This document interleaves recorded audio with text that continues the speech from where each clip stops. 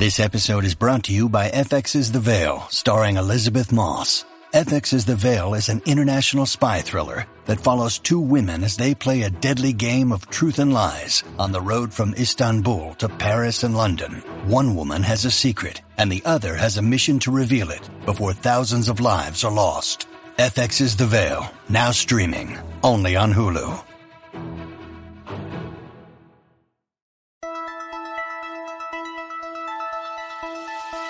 Good evening, ladies and gentlemen. Welcome from the desert to the sea. It's 7:07 in KNAC News Time. I am Russ Babcock. Tonight, top story, top interview as we go through the governor races through these beautiful states of ours. We are going to be granted an interview with the very first American history, the very first Latino redneck. Now, we're going to go ahead and see if Beck Summers is on location. Now, let's check in with Beck and see if Beck could possibly bring in the candidate for an interview. Beck! Hi, Ross. I'm standing here with Governor to be elect. He asked that we don't state his name. For apparent reasons, he felt obligated and egotistically valued to pronounce his own name. So I'm going to go ahead and turn it over to you, sir, running for governor. Can you please tell our viewers your name and your political stance? Hi. Is this okay? Is this okay to sit down right here? Okay, that's right. I'm the first Latino redneck. My name is Pancho Flores, and I will be the first Latino redneck, and I consider myself pretty proud to be that. You know, no relation to the WWF, WWE, and all them three-letter governmental agencies. But now, shall I address you as Mr. Flores, or do you want me to call you? You can call me by many names. I've been known by others, but we won't go there. You can call me Sir Pancho. Recently, I was knighted.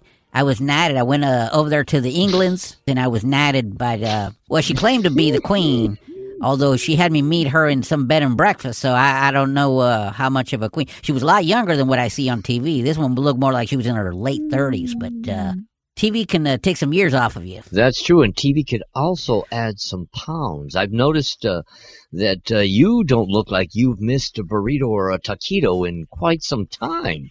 I try to avoid the Hispanic foods of all kinds, especially burritos, because they're not really Mexicans. They're more borderline. Who knows where in the borderline, yeah. But I tend to eat more of the natural food. You know, we got some ribeye steaks, pork bellies, cowboy beans. I don't eat many of them tortillas. Sometimes a jalapeno or two, but that's about it. Now, Pancho, what is your... It's Sir Pancho. Sir Pancho. Sir, remember, I was knighted. That's right.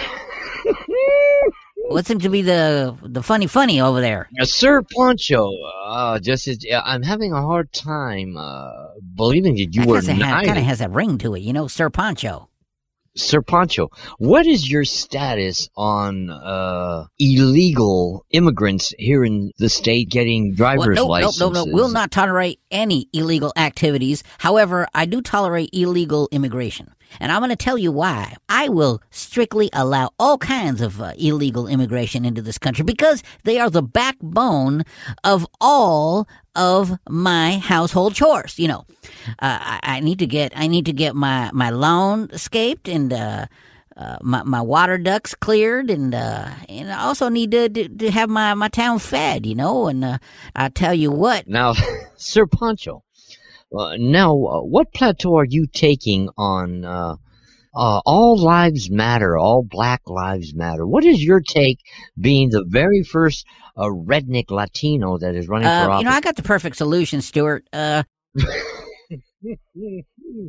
No, sir, my name is Ross. Jonathan? Okay, Stuart. Ross. Anyway, yeah, I've got the perfect solution. I've been dabbling a little bit in some old-time TV shows, black and white era, you know, Barney. Anyway, and I've come to find out that usually black lives, as well as the browner type of people. Now hear me out for a second. Right. I want. Nothing seems to be funny here. Why are you laughing? Now the point is, if I take out a brown brother like myself, right? and I put him in the vicinity of anybody who they dare talk down to and call redneck. You know what comes out of that? I would presume violence. Pure masterpiece. I mean, such as myself. I mean, take a look at myself. Anyway, the point is I would put each respective group and I would take them out of their element and I would put them with totally the opposite people. For example, Black Lives Matter. Yes, they do. And I'll put them with the whitest of the white, and I could put them in neighborhoods where there has never been a black person. Now, for example, the Chinese, they don't like Hispanics, right? I'll put it right smack in the middle of East L.A. How do they like that? They're going to become a masterpiece. Well, now, Sir Pancho, that is already done because majority of these small mom-and-pop liquor stores are all owned by Asian individuals or Middle Eastern, and the conflict between the Latin community and these other ethnic communities is at a boiling point. How would you stop? Right. But where you're wrong is this. Here's what I would do. The difference is I wouldn't have them own any businesses. I would have them live with the Hispanic community and have them put on the same kind of clothes, have the same kind of jobs.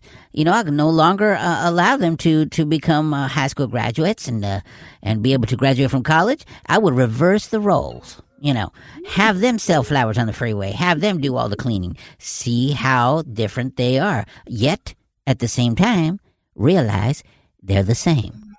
And there it is. Ladies and gentlemen, I got to go. I got much more to take care of business-wise. Sir Pancho, I have one more question. All right, make it quick. The meter's running. If you could go back into the 80s and you were the governor of this great state of Texas and you were allowed to do two things, one good for the Latinos and one good for the rednecks, what would those things be if you were the governor in the 1980s? Quickly, move along. First, very easy. First of all, I would let all the Latinos into this country and let them be police officers. First of all.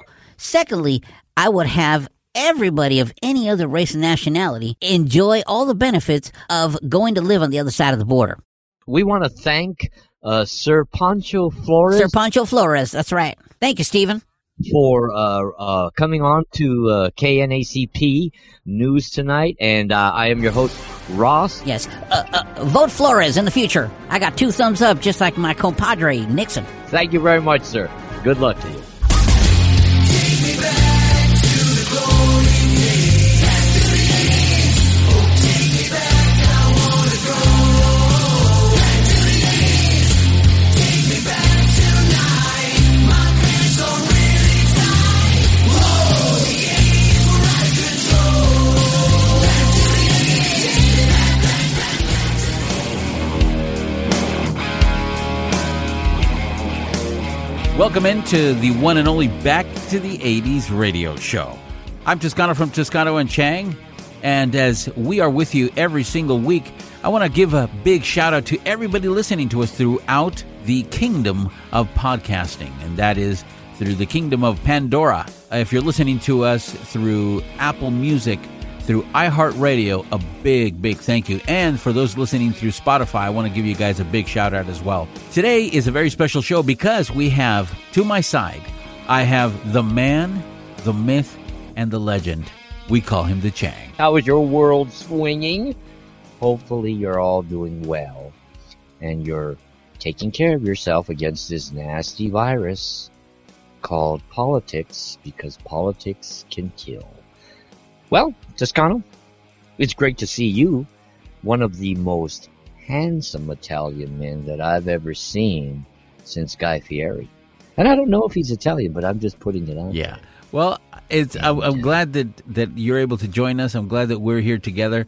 And I'm glad that we're talking about the 80s, because there's nothing better to talk about in this day and age of COVID and crappy politics than stuff that made us just go back in time and stuff that really brought the good memories back. So nothing better, my friend. And today we continue.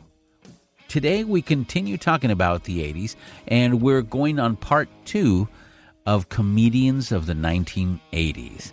So if you remember last week, we talked about those comedians that were just the cream of the crop, the top of the heap in comedy. Today, number one, That's right. Frank Sinatra said it best, my friend. And what we're doing today is we're continuing the talk about comedians because there is so much that they brought to the table and they paved the way for the future. And everything that, all the comedians today are a result of comedians back in the day. So now, this first comedian I want to bring attention to, some may remember, some may not. This guy was on the brink of intellect as a comedian, raw, ruthless, but politically correct. And I'm talking about the late, great Bill Hicks that we had lost to cancer. Bill Hicks was a fine comedian. He was cutting edge, kind of like a Lenny Bruce, kind of a little bit more intellect, kind of like I'd say maybe a David Letterman to a certain degree. David Letterman's another comedian that was big in the 80s. Yeah. But Bill Hicks was ruthless. Bill Hicks would probably not be working in the way that we are suffering in a wussy state of mind here in the States, with everybody being afraid to say anything against anybody else. Everybody, no matter what walk of life, proclaiming their own importance over we. Bill Hicks would probably be in a lot of trouble. I don't know if you recall ever seen Bill Hicks do his stand-up. Kind of a cerebral R rating of comedians, if I may say. Yeah, and he encompassed a wide range of issues like religion, politics, philosophy, and he was more, I think he was pegged into the category of being a little bit dark, like dark comedy. And it was just a tragedy to see him pass away at the young age of 32 from pancreatic cancer. And that happened, 1994, if I'm not mistaken? Yeah, it did in 94. I think comedy took a massive blow with his passing because there's so much material he could have covered. I think he could have gotten to a plateau that would have probably been like a Dave Chappelle of nowadays. I don't think he had the acting chops much, so you wouldn't have seen him on SNL or anything like that. But I could probably see Bill Hicks on his own type of television show, like Stephen Colbert or somebody like that. In 2007, he was number 6 on Channel 4's list of 100 greatest stand-up comics, and he rose to number 4 in 2010. And then in 2017, according to Rolling Stone magazine, they ranked him 13 on the list of the top 50 best stand-up comics of all time. And that's incredible. It's just very sad that it took all those years for him to get the recognition. And probably he got the recognition because America grew up a little bit. America kind of grew tired, and then when you get bored, you look into the past things of nostalgia.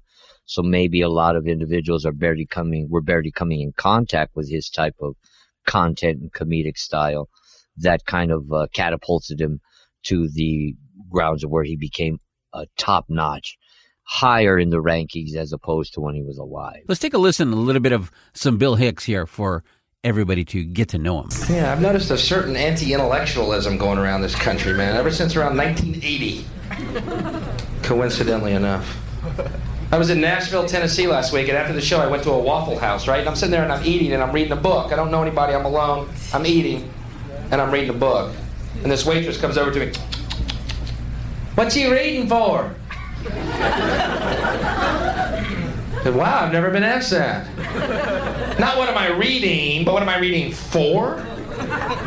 Well, God damn it, you stumped me.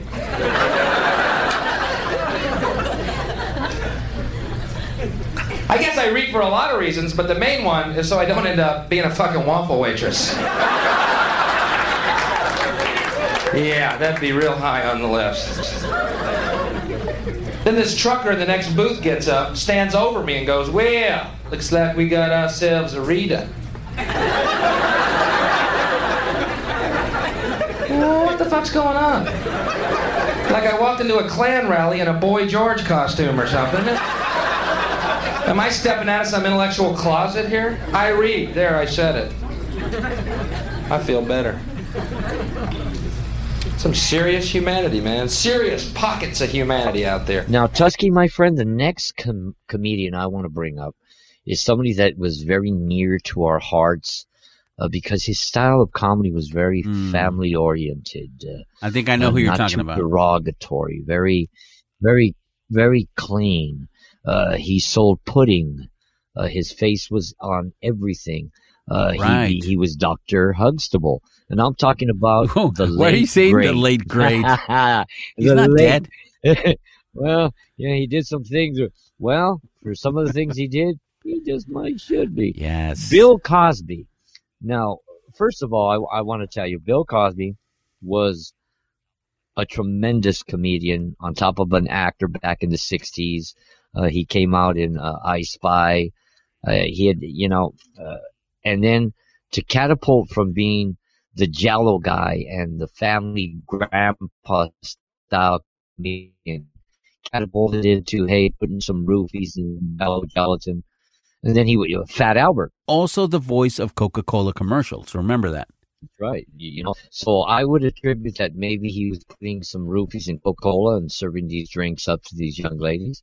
What's your take on his style of comedy? I mean, I loved his comedy because he can actually tell stories. He's a wonderful storyteller, as we all know, and he can get you to laugh your pants off without cussing. I mean, I remember Bill Cosby himself, the concert that he gave, I think he only used one bad word in the entire concert, and he had the audience laughing. I mean, I can still watch that and laugh, and so it was such a shock when all this stuff, all this, the harassment news and the taking advantage, the sexual stuff that was going on behind the scenes. I mean, I'm an adult. It shouldn't catch me off guard. But when you look up to somebody as wholesome, that we all thought was so wholesome, such as Bill Cosby, it does throw a wrench in your in the way you look at and think about people. That's why lots of times I tell people, man, if you're an entertainer, if you're an artist of any kind, whether it be an actor, comedian, singer, songwriter, anybody who's in the public eye, even though you do have a voice and you have every single right to express your ideologies and things like that, keep them to a minimum because you're going to alienate a certain part of the crowd. And if you're screwing around, that's even worse. How many entertainers that you know that as soon as they verbally express who they support in their political views, and if they go against what you believe personally, I mean, doesn't that turn you off? Then you literally don't want to listen to that person anymore or watch that person anymore sometimes. So, and by the way, isn't he out of jail now? Yeah, he's out of jail now. I wonder if he sat in his cell and he would talk to himself, and he would would be Fat Albert. Hey, Bill, I don't want you to be dropping the soap. I was going to give it to you with your jello pudding. What do you want for breakfast? The 4-year-old has the ability to see through and find the wrong thing. And the child saw through my body what was behind me. She saw the chocolate cake. And she said, "Can I have the chocolate cake?" And I said, "Chocolate cake where?" She said, "Chocolate cake behind you." And I looked, and there was chocolate cake. The child wanted chocolate cake for breakfast. How ridiculous. And I said, and someone in my brain looked under chocolate cake and saw the ingredients. Eggs. Eggs are in chocolate cake. And milk. Oh, goody. And wheat. That's nutrition. What do you want? That's a chocolate cake. Chocolate cake coming up. Sliced it for her and served it. Now, you need something to drink with the chocolate cake. Something breakfast. Grapefruit juice. This is not your child. And that was, of course, Bill Cosby himself. Ching, when I was a kid, I used to watch, and I remember, I think it was Showtime, HBO or Showtime on one of those channels, and there was this comedian that I had no idea who he was. I didn't know what he was doing, but I would see him on stage all the time dressed kind of like a mime, but without the paint, wearing the suspenders, and he had this big mallet, and he would bring out fruit and put it on a table and just break all these kinds of fruits in front of people. He would drench the audience. And I'm talking, that's right, born Leo Anthony Gallagher Jr. Gallagher was, of course, known of being this very just different, totally different kind of comedian. How do you remember Gallagher? I remember Gallagher kind of being like that show clown without any makeup, kind of that vaudeville-ish type comedian, to where he went with his skits and his quick, intelligent one-liners before he would smash. I mean, anything from a cantaloupe to a watermelon. I mean, throwing buckets of water at people. He always had those suspenders that were very Robin Williams-ish looking from Mork and Mindy. He had hair like Bozo. He looked like he had Frank Zappa's face with Bozo the Clown's hair. That's right. That's Did you know that he was half Irish and Croatian? No, I did not know that. That is insane. and then he got, I guess he had a big problems with his brother. His brother's name was Ron, and his brother Ron asked him for permission to perform shows using Gallagher's trademark Sledge-O-Matic routine. Remember that? Yes. And Gallagher, so Gallagher granted, his brother the permission to go ahead and do that on one condition. I guess Ron shared a strong likeness. He looked a lot like Gallagher. You can do it, but you can't say it was, me or something like that. And I guess it went the other way around, and they separated, but it was all over using the Sledge-O-Matic routine. So. You know what? I remember as Gallagher got older, he kind of declined, I think, in popularity, much like Carrot Top did, because it was always the same spiel, and you can get away with doing your spiel so long, you become iconic. Another comedian, really quick that we're talking, just like, not his same style, but Don Rickles. Don Rickles is the godfather of derogatory comedy without cussing. And he managed to stay relevant in comedy all through the 80s, the 90s, and up until just a couple of years ago. He'll always be infamous for being known on the Dean Martin roasts back in the 70s. So Gallagher, I think, is always remembered, just like Dice Clay, for a certain style that they had. But I think comedic longevity, it kind of wore out and wore thin. In 1999, he did a show in Cerritos, California, in which he got in big trouble. He got in big trouble because he used stereotypes that were considered offensive towards the Mexican community. So, and you don't do that in an area of Southern California where there's a lot of Mexican Americans. So very similar to Michael Richards of Jerry Seinfeld's Kramer character when he broke the barrier and he went on a tirade about Afro-Americans, the black brothers and sisters. He created his own crucifix. So you know what? Let both son of a bitches hang. That's why I tell you, don't put your real feelings out there. If you're going to be a real entertainer, you're going to alienate a certain part of the crowd. And I think the part of the wonder and awe and the the sparkle of any entertainer is the fact that we don't know. That's perfect that you bring up that point. I'm just agreeing with you. Continue, please, Master. So I was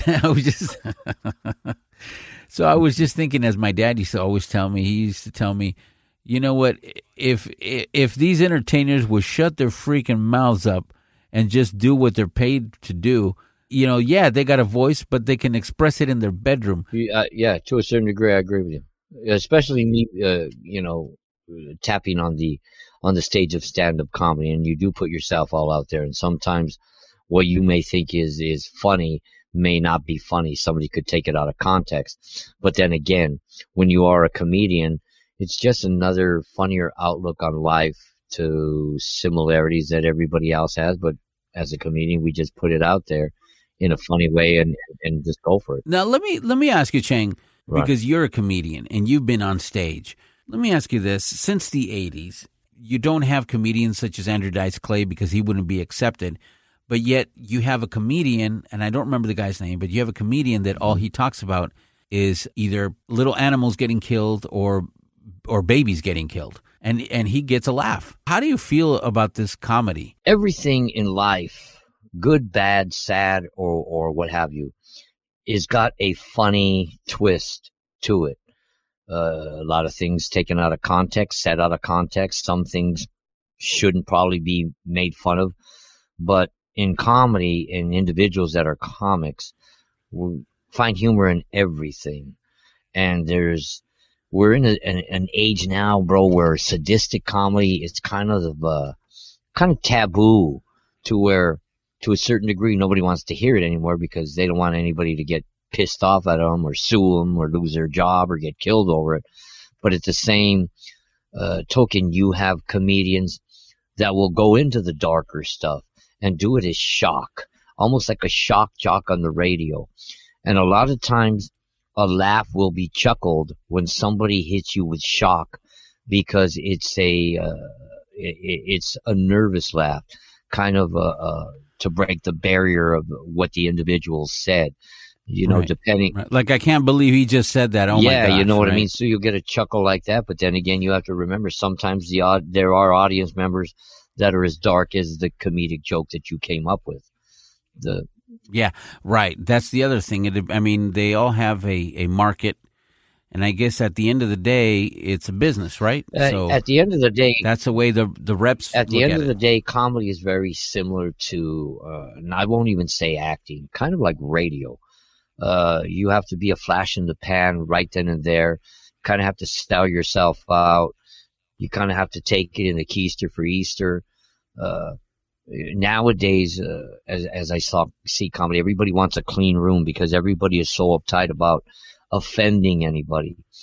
And to me, that's a problem with stand-up comedy now. Everybody wants to tiptoe around things. Everybody's afraid to hear something raw and just, bold out funny. I mean, if you go back to the 70s shows that some of us watched, I mean, you know, the Jeffersons, All in the Family. You had SNL that was doing ethnic jokes, and people were laughing. We can't do that anymore, and I think comedy has suffered, but I think society has suffered to not laugh at itself. And I think comedy lacks that now. You don't see as many epic comedians because everyone's a little bit afraid to take that next step out there. So we're never going to see Right. another Richard Pryor, maybe. We're not going to see another Robin Williams of that plateau.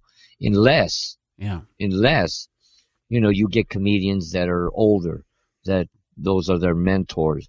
Maybe then comedy will kind of evolve back to the way it used to be, with not so many people being as dark, but as dirty.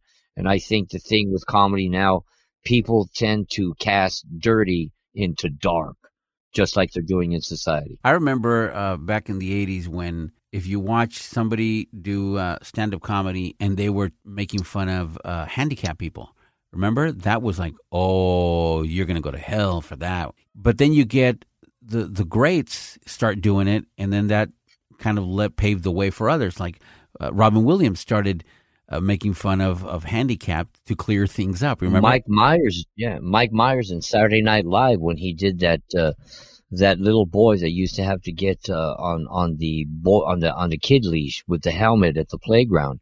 Yeah. Comedy kind of took a little bit step into topics where we probably shouldn't have made fun of. We should have had maybe a little bit more light, but it did bring those comedians a lot more notoriety, and it opened the door for a lot more people in the comedy world to be a little bit more free. Let's take a quick break. This is Back to the 80s Radio. When we come back, the list continues of the 1980s greatest comedy minds. Like a creature of the night. Back to the 80s. It certainly is a big bun. It's a very big bun. Big fluffy bun. It's a very big fluffy bun. Where's the beef? Some hamburger places give you a lot less beef on a lot of bun. Where's the beef? At Wendy's, we serve a hamburger we modestly call a single. And Wendy's single has more beef than the Whopper or Big Mac. At Wendy's, you get more beef and less bun. Hey, where's the beef? I don't think there's anybody back there. You want something better. You're Wendy's kind of people. If you can't wear a spandex jumpsuit, what can you do? This is Back to the 80s.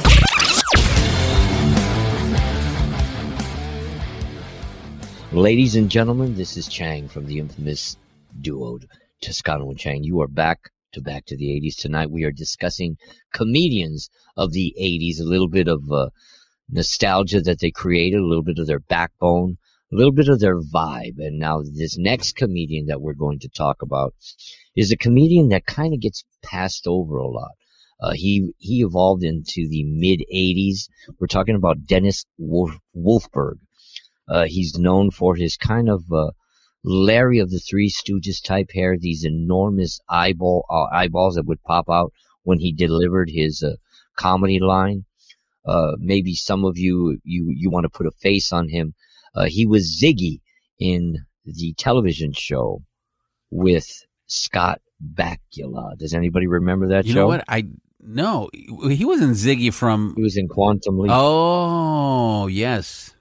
Did you know that Dennis Wolfberg had a master's degree in clinical psychology? Maybe that's what made him so good as a comic. Yes, he was.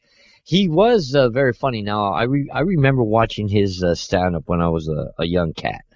And he made a lot of humor about being married, having a child, having the background that he did in that medical field. So it was pretty intellectually on cue. You know, you had to be intelligent, you had to be married and have a kid to understand what Dennis was bringing to the table. And he also died at a very young age of 48. He died October 3rd, 1994 of melanoma. And, it brings to mind all the people that we lost in the 80s and early 90s because of certain cancers. And even though cancer is very relevant today, people usually have more of a life expectancy because of the advancement of technology. So in that sense, yes, we are grateful for the newer tech. What a tragedy to see such a young comedian go so soon. Oh, yeah. Yeah. Like you said, we've seen so many young comedians pass before their time, We're not going to put them in a category who died of overdose or who died of what. It's just sad that when somebody is portrayed as a clown and they bring nothing but joy and humor, that they have to check out of this world, especially when individuals like that are so much needed in the day-to-day grind of life. One of the comedians that comes to mind who was one of the greats and still does, he became a very prolific actor and he can do many types of roles, just like Robin Williams did. But this actor also is a musician, and he also comes out with a fellow actor doing a comedian's duo stand-up comedy. And the actor-comedian that I'm talking about is none other than Steve Martin. Oh, yes. Steve Martin. Now, it's funny because Steve Martin did come out, I believe in the mid-'70s. But, his comedy albums caught fire. His countless stepping up forefront on Saturday Night Live sure helped him out. The movies is The Jerk, kept him right there in the 80s. He became that hilarious stand-up comedian who could play the... He did an album where he played the banjo. He's a very renowned banjo player. And with the bunny ears and then the arrow, the white suit, the gray hair. I mean, he came from the 70s, and I mean, he just kicked ass all the way through the 80s, making movies with the late, great John Candy, who was also... Planes, Trains, and Automobiles, yeah. And he just kept it going. I mean, but he's kept himself going in the comedy world up into the 2000s. I mean, even recently where he came out with Martin Short, having, they're a duo. They're a stand-up comedy duo. But I remember him best, of course, in his movies such as The Three Amigos, and you said movies like The Jerk, of course. And I also remember one of his characters of that wild and crazy guy on with SNL. Dan Aykroyd. Yep. Yes. And there is a thing I will tell you. The two most swinging foxes had the hots on for us and are coming here tonight to let us hold on to their big American breasts.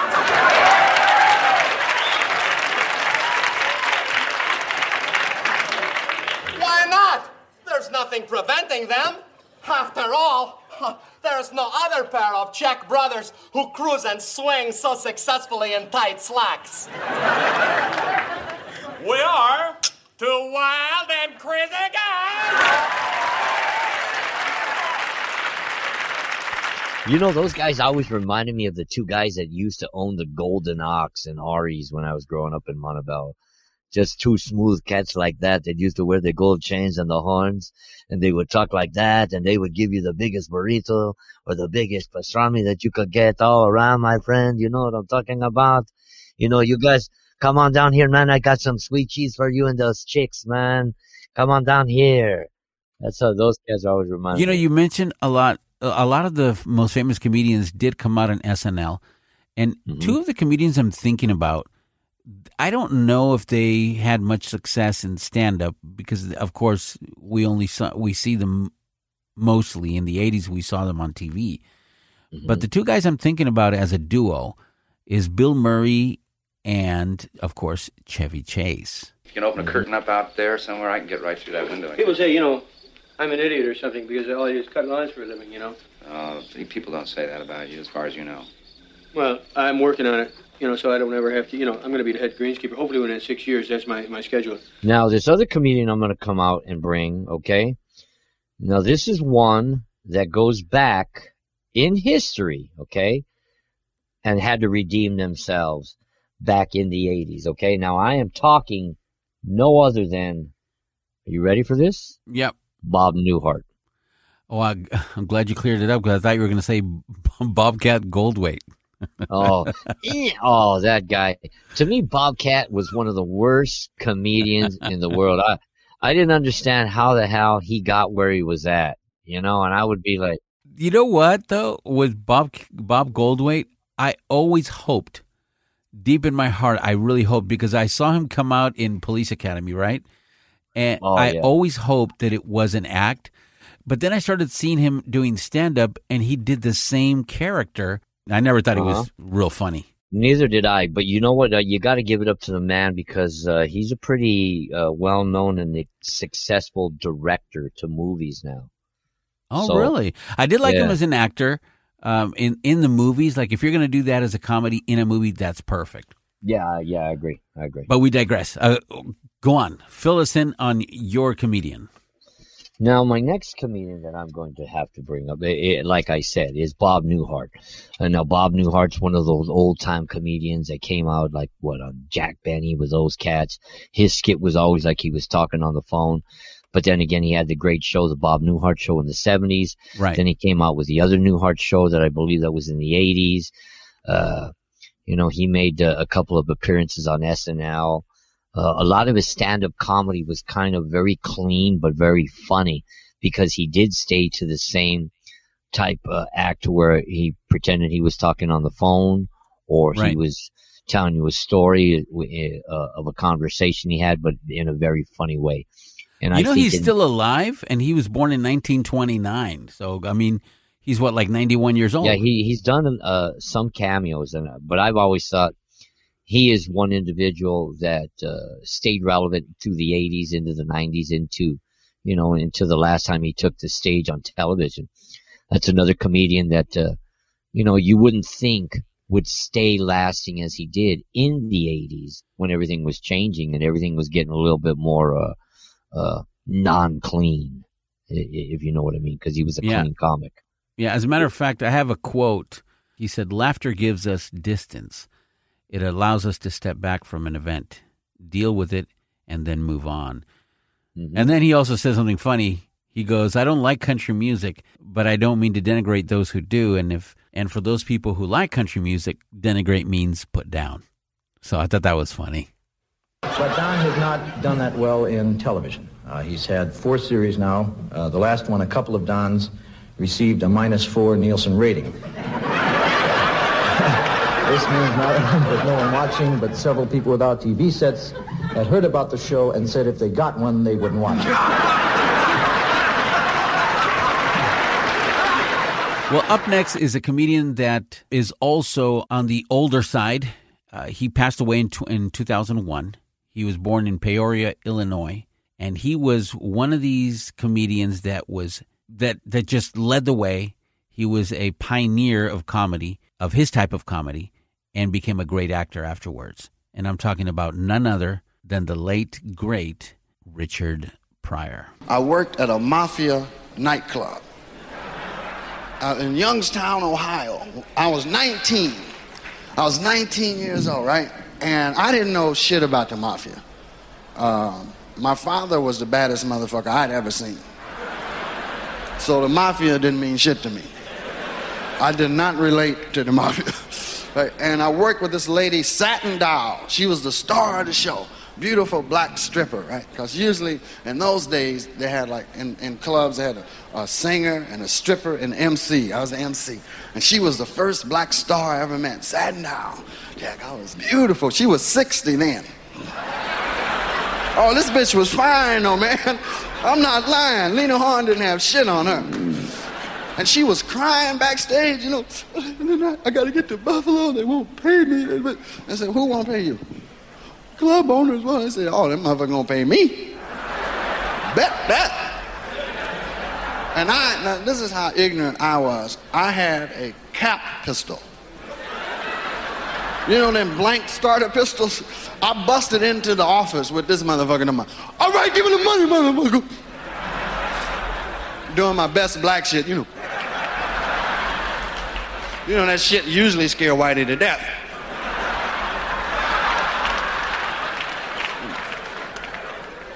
And these motherfuckers didn't do nothing. And I'm sure that those men are sitting in that room today laughing. Because that's what this dude, he just started laughing. This fucking kid. Hey, wait a minute. Hey, Tony, come here. Wait a minute, Rich, do the gun again. Hey, Tony, come here. Stick up. This fucking kid, come here, you fucking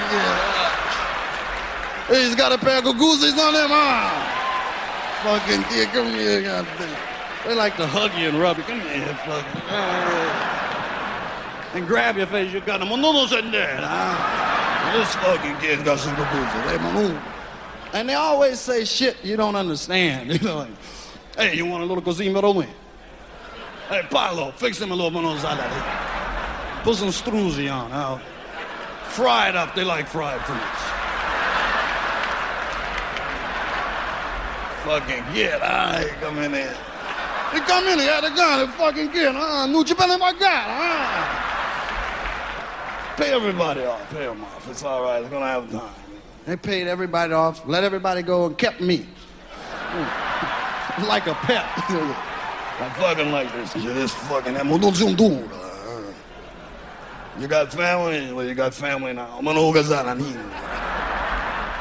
Who is it? Carmine. Tell him I call him back. Tell him it's a stick-up. Richard Pryor took the comedic crown from Lenny Bruce. Lenny Bruce gave it to Richard Pryor on his untimely, sad death that, looked like an overdose, but we'll never know. That was one guy you had to reckon with, Lenny Bruce, an idol of mine. Richard Pryor took so many pages out of the Lenny Bruce style of comedy. Richard Pryor, I mean, he was another insane talent, growing up in a brothel, his mother being a madam. Getting beat by his dad and having to see stuff like that. And then become this X-rated, real kind of comedian, who bared it all, talked about him burning himself with his crack crisis, talking about doing blow and having sex and everything X-rated, what it's like to grow up in the street. Richard Pryor paved the way, I think, for anybody that ever had the guts or the nuts to get up on stage and bare their soul in such a way that is shocking. I know this cat named with an Asian name, and that's the way he likes to roll. And I think when you're a comedian like that, it's really, you're kind of like a butterfly. Every now and then, if you're lucky to catch a butterfly, you feel like, wow, I caught a butterfly, and they move so slow and so gracefully. To me, that's what a great comedian is, kind of like a butterfly. They're going to dazzle you. They're going to take your breath away and then they're just going to barely elude your fingertips and your grasp and float away. That's what, to me, a great comedian is, and that would be Richard Pryor. Yeah, and his comedy definitely reminds me, believe it or not, of the Chang. Oh, thank you. So, no, I'm serious. I'm serious because when I've heard you doing stand up, and I go, well, that's very reminiscent of Richard Pryor. Yeah, I thank you very much on that, bro. I remember, I think I told you the very first night I did stand up comedy tour, I was actually doing it not as open mic night, not as somebody was just going to try. I did the Ice House, and it was on the night that Richard Pryor died. And I won't say what I did, but I did the Richard Pryor thing prior to my show. I had my family. There was a packed house. And I'll never forget the very first thing I did is I went out and I paid homage to Richard Pryor. And I took off my leather jacket and I hung it on the mic stand. And I asked the guy to put a red light on for Richard Pryor. Then I went into my set. And I was as X-rated as Richard. I felt like Richard Pryor ghost was in me that night because I just off the chains. You know what I mean? That's raw and ruthless. We need more comedians like that. Yeah, and jumping over from Richard Pryor to a comedian that did most of his big stuff, let's say, in the 90s, but of course started in the 80s. He was a graduate of Marquette University in 1986 with a double major in communications and theater, and he started doing improv. I mean, at the Arc Improv in Madison with John Cusack, believe it or not. And then he performed at the Improv Olympic, and then at Chicago's Second City, and starting the same day as Stephen Colbert, believe it or not. And then he was eventually promoted to their main stage in 1989 as a cast member of 3 reviews, The Gods Must Be Lazy. And then, after that, became his big break. Because in 1990, along with Chris Rock, Chris Farley was one of the new Saturday Night Live cast members that was announced. And I'll tell you something, nobody can wear a suit like Chris Farley. I went over to the Big and Tall shop today, and they got things done over there. The Big and Tall shop? Yeah, it's not for the tall, Jay. You might as well know now. I have a slight weight problem. Well, they never say big. They always say the portly man. Yeah, that's right. For the man of girth. They always have like a girth section. Yeah. But that's good. And you got the tie, and I like the way the collar goes up. Yeah. I always have collar problems. Yeah, big problem.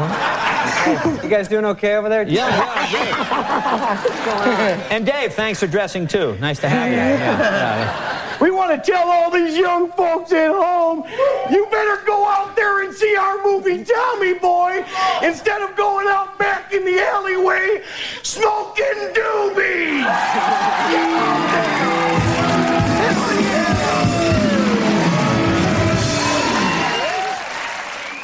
Oh, Chris Farley. Chris Farley kind of was a comics comic. I mean, he was like the everyday kind of class clown. Chris Farley was very reminiscent of a John Belushi, where, you know, he could just set the match and comedically torch the whole room at any given time with whatever he said, his facial expression, his body expression, characters that he blasted off to. And that's another comedian, you know, that how could you ever forget his presence as a human being, as a big, a cuddly teddy bear that'll just make you piss your pants when you laugh. And it's very sad that he died the way he did. Yeah, and it's funny because as we talk about him, you know, the one thing that many individuals have a hard time realizing that most comedians have demons. Most comedians suffer from depression, bipolar, mood switch changes, hardships, downfalls, feeling inadequate. So it's almost like the way I looked at it when I got into comedy. Everything that ever pissed me off or made me bad or sad, you put that joke cap on, you put a mask on, you go out there and you just what I call slay the dragon. You know, when you step on the stage and it's you against the audience, and you can have all these negative feelings about yourself, but yet you can go up there and just spill your guts and give your outlook on something, whether it's stupid, real, or you're just having fun with it. But you exercise the demons. Yeah, a lot of his comedy reminded me of Sam Kinison in a way, with different types of outbursts, of course, but Yes. with that same build-up. You know, he always Yes. started out kind of calm and then build up and then just went overboard. We had kind of like a volcano. Sam Kinison and I'll even say Don Rickles and Chris Farley are kind of like a volcano. Same with John Belushi in comedy, to where they are seasoned, natural-born stand-up comedians, but then they just have this beauty and this desire and this gift to make it into acting. Like with Robin Williams, but Robin Williams kind of was like a tornado or a hurricane of comedy, to where Chris Farley was a freaking volcano. Just boom, once he hit, boom, it was all over. You're listening to Back to the 80s. If they were a laxative, they'd be so powerful you could stand on your head and shit on the ceiling. That position would not only be unavailing, but also undignified. And now, back to the 80s with Toscano and Chang.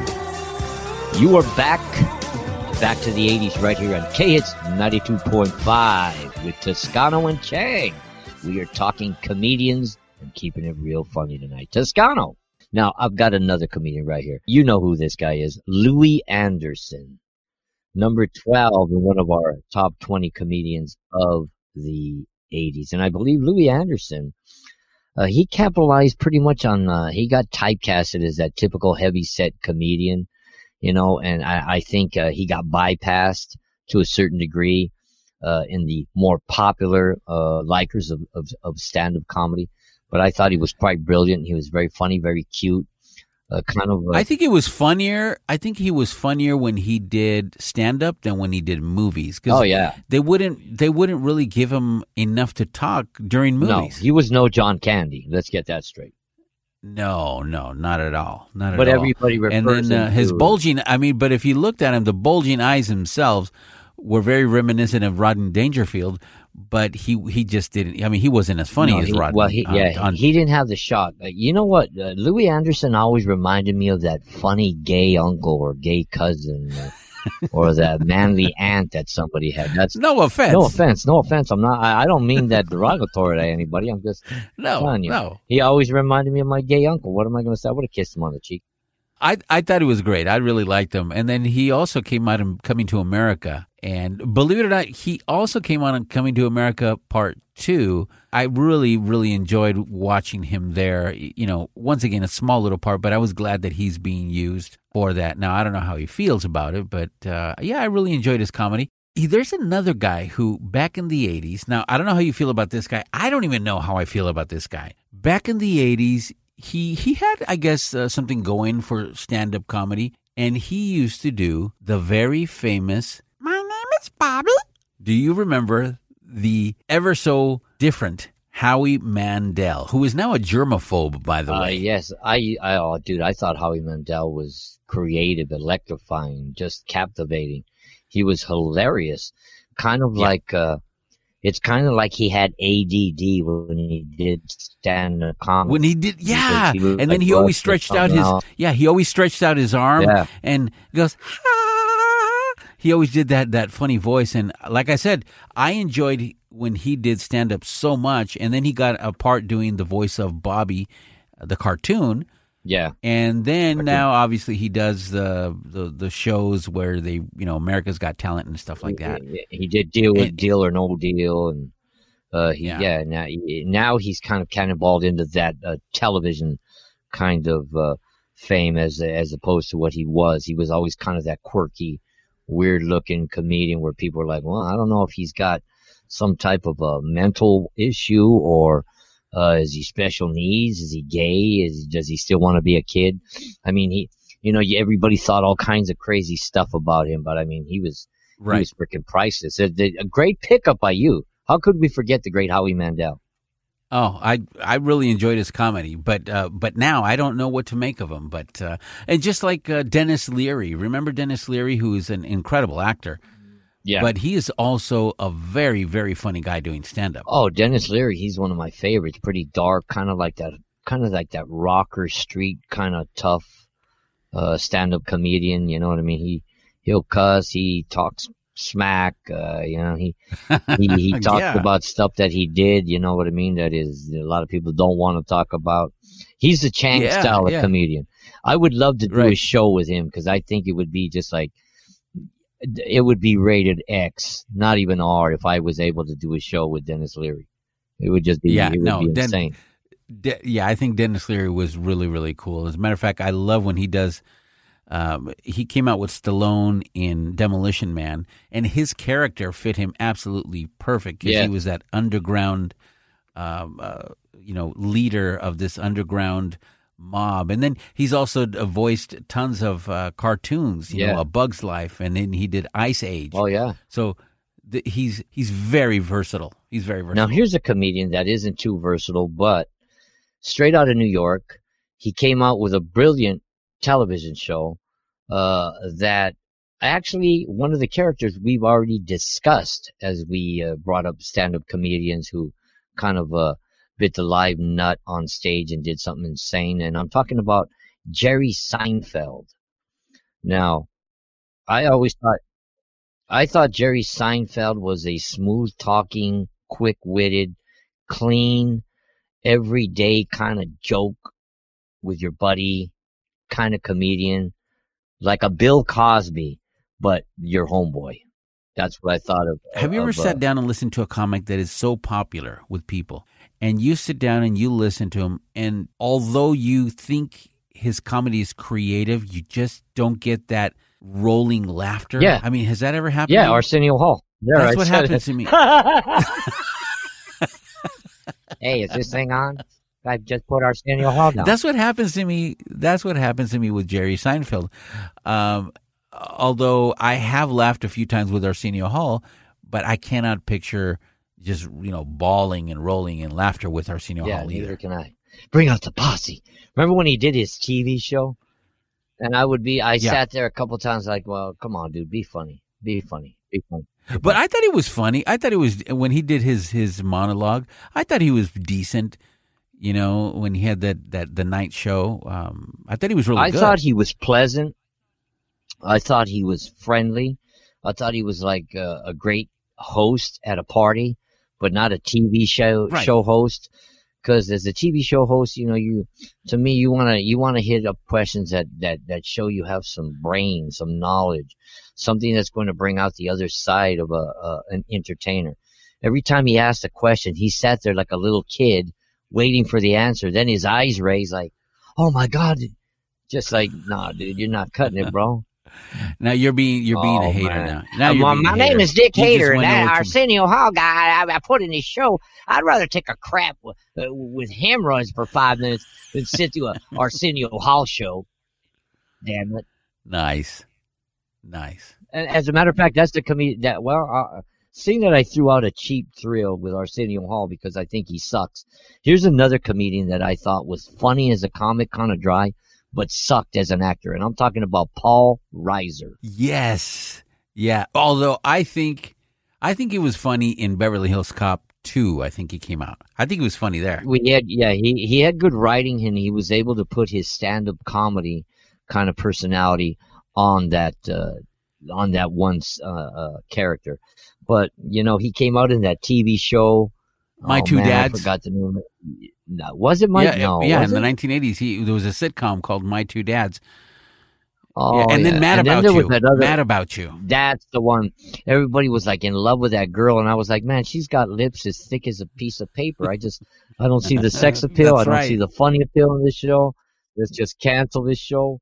So Paul Reiser was a funny comedian, but he just didn't have enough in the tank to catapult to anything but to be on our podcast show and say Paul Reiser, he was good, and then he sucked. Now, he's ranked he's ranked on Comedy Central's 2004 list of the 100 greatest stand-up comics of all time as in number 77. That's kind of a good spot for him. I got to give it up to Comedy Central on that one. That's a pretty good spot. 77. Yeah, I don't even know if he should be on that spot. Out of the 100 greatest comedians of all time.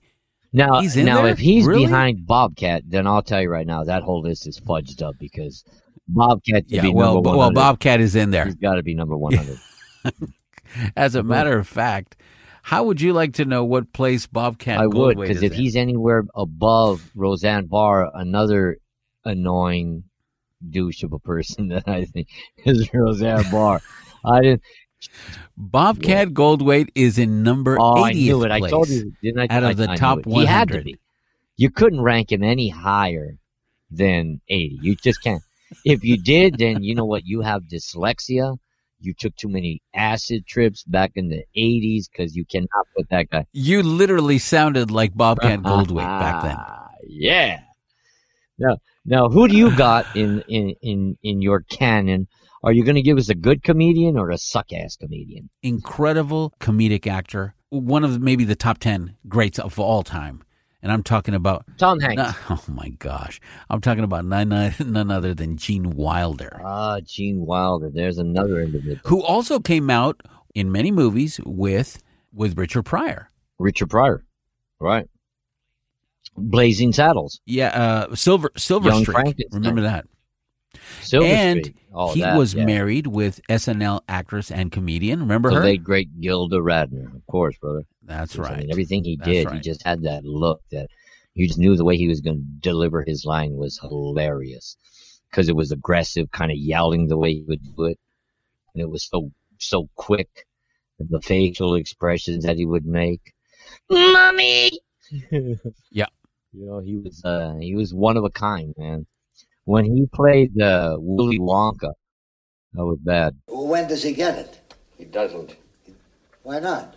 Because he broke the rules. What rules? We didn't see any rules, did we, Charlie? Wrong, sir. Wrong. Under Section 37B of the contract signed by him, it states quite clearly that all offers shall become null and void if, and you can read it for yourself in this photostatic copy, I, the undersigned, shall forfeit all rights, privileges, and licenses herein and herein contained, etc., etc. Fax mentis incendium gloria culpum, etc., etc. Memo bis puniter delicatum. It's all there, black and white, clear as crystal. You stole fizzy lifting drinks. You bumped into the ceiling, which now has to be washed and sterilized, so you get nothing. You lose. Good day, sir. That took that character to, it brought it to life. It really did. And don't get me going with Charlie and the Chocolate Factory, because what Johnny Depp did in the newer version is a disgrace. You know, that thing is something out of a book of. Johnny Depp made it look a little perverted, like he was a gay child capturer or something. And you're like, whoa, Johnny. It was just weird, bro. Dark. Yeah, it came out of something from a late 60s creepy movie that would be featured on Elvira. Yeah, now if I was a kid and I would have got the golden ticket, I would have said, I'm not going Grandma and Grandpa. That guy's going to get me in the butt and have prison sex with me and pretend I'm getting the freaking candy. He's a freak. Now, I've got one for you, okay, that started his career way into the 60s and 70s, but in the 80s had a show that just it just blew up here in the United States. This guy was hilarious in anything that he did in his show. He was born on January 21st, 1924 in England, and his name was Alfred Hawthorne Hill, known as Benny Hill. Thank you. Thank you so much, ladies and gentlemen. Thank you all for being with us, and we look forward to seeing you all again soon. Until then, bye-bye, God bless, look after yourselves. Benny Hill. Oh, Benny Hill. I mean, everybody watched Benny Hill when they were growing up. I mean, how could you not watch Benny Hill slap that 90-year-old bald guy behind the head and then warm his hands on women's butts like he was sticking them in the oven? I mean, that was just every adolescent funny bone, get a boner watching those girls and watching Benny Hill. Benny Hill. He featured, attractive young women that he collectively called, or they were known as Hill's Angels. Yes. And you know, the thing a lot of people don't know is Benny Hill was gay. Yes, I heard that. It's hilarious because back then it was unheard of. Right. That was, I guess, one of the greatest oxymorons of all time. Yes, but the thing, if you try to break down his show and his style of comedy, he was kind of making fun of Neanderthalic behavior of a straight man. Right. How they just saw women as that, and that's what they wanted. That was always on their mind. So, as a gay man, I think he created a brilliant television show in the style of comedy, and he was mocking us straight guys. That's the way I look at it. Yeah, in 1989, he announced that after 21 years being on Thames Television, he was quitting and taking a year off. So his show earned him, and this is 1989, earned him 26 million pounds, English pounds. That's a whole heck of a lot of money. Yes. That's a lot of money. I wonder if he ever went to go visit the Queen. Oh, Benny, you make me laugh so hard. Oh, and you don't like women. Neither do I. I hope my grandsons are gay. There is so much to talk about comedians here on Back to the 80s, but obviously because of time, we just don't have enough of it. But we promise you that next week we're going to bring you a part 3 of comedians of the 1980s, including female comedians of the 1980s. We must not forget our wonderful female comedians. For anybody else who wants to listen and be a part of our program, stay tuned because next week it's going to be a killer show. I'm Toscano from Toscano and Chang, wishing you the greatest week ever and hoping that you take care, be safe, and do a good deed this week. Take care. Chang here before I release you to another Chang-tastic week and a weekend. Remember, I have to urge you all to put a smile on that face. Stand up for something bigger than yourselves. Remember, everybody out here, stay lifted and gifted. Get each other's back. We are all one race, the human race. So I bid you all an hasta la vista, adios, arrivederci, hasta mañana, sayonara, and to all the homies, orale. Take me back to the glory days.